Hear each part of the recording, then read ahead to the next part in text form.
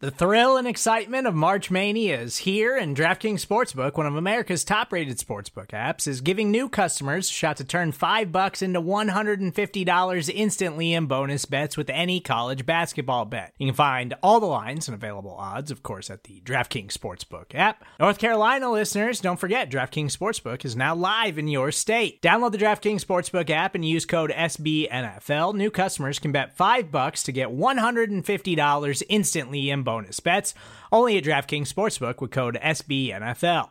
The crown is yours. Gambling problem? Call 1-800-GAMBLER, or in West Virginia, visit www.1800gambler.net. In New York, call 877-8-HOPE-NY or text HOPE-NY. In Connecticut, help is available for problem gambling. Call 888-789-7777 or visit ccpg.org.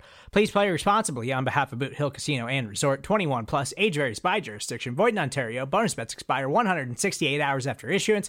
See dkng.com/bball for eligibility, deposit restrictions, terms, and responsible gaming resources.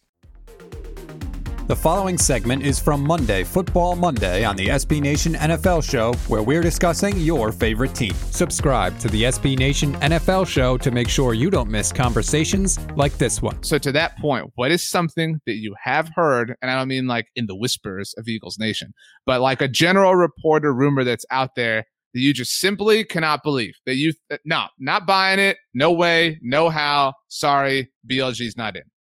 So I came up with something, and it's related to the Eagles because, of course, it is.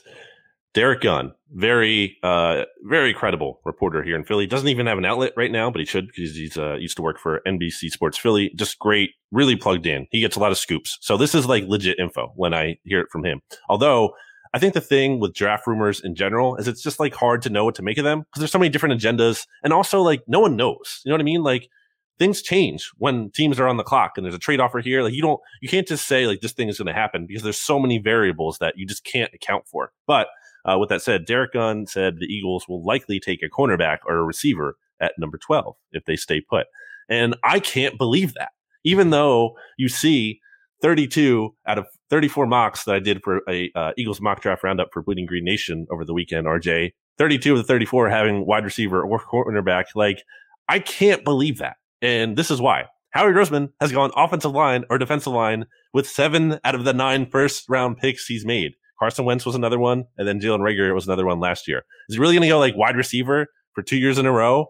Like, I think offensive line / defensive line is not being talked about enough for the Eagles at number 12. I mean, so neither of the tackles are going to be this. You think he's taking a guard at It could be a 12 tackle, overall? though. I mean, it could be Slater, if you believe in him. You could also be talking about Elijah Vera Tucker. That's true. Do you think Howie Roseman is in the position where he should just be doing things that he's been doing forever? I mean, but it's not a swing for the fences move as much as it's just like, all right, just let me, let's hit a double here. Like, let's at least do that. You know, logically, they should pick a receiver or a cornerback because biggest positions of need. And I also think it's not only about need. I think that's where the talent lines up with, depending how the board shakes out. There are like realistic scenarios where top 3 wide receivers are gone, top 2 cornerbacks are gone by number 12. And there is talk that the Eagles actually might even trade up again, which is like, that would be so amazing, honestly. I think it actually makes sense if it's only like up to 9. And I think 9 is a really interesting spot because let's say the Panthers trade down, like the Patriots move up for a quarterback, or the Bears or Washington football team moves up for a quarterback at that number 8 spot. And all of a sudden the Broncos are there and we're like, well, we kind of would have preferred a quarterback there, or we would have taken one, but now that guy isn't there, and let's drop back because the Eagles are coming calling and they're giving us a 3rd, and we can probably just take a cornerback, which I'm guessing they might go with, or Parsons maybe at number 12 instead of number 9. So I think it's plausible, and I think the cost it'd be interesting because obviously they were at 6. It's like, why were they moving back to 12 to then go up again? But like the math of it could work out because they picked up extra first round picks. And they have 2/3 this year. They could take one of those 3rds from the draft pick value chart perspective and package that with 12. And that is like the value of getting up from number 12 to number 9. So I think this is a really interesting year for the NFC East, which is why, again, we're launching the NFC East mixtape.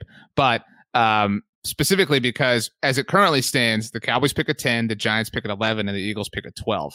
And so, like, if you believe in division rivals, like hating one another and wanting to like jump one another, it is noteworthy that Denver is at 9. And so, like, the most heavily mocked player to the Cowboys has been Alabama corner Patrick Surtain.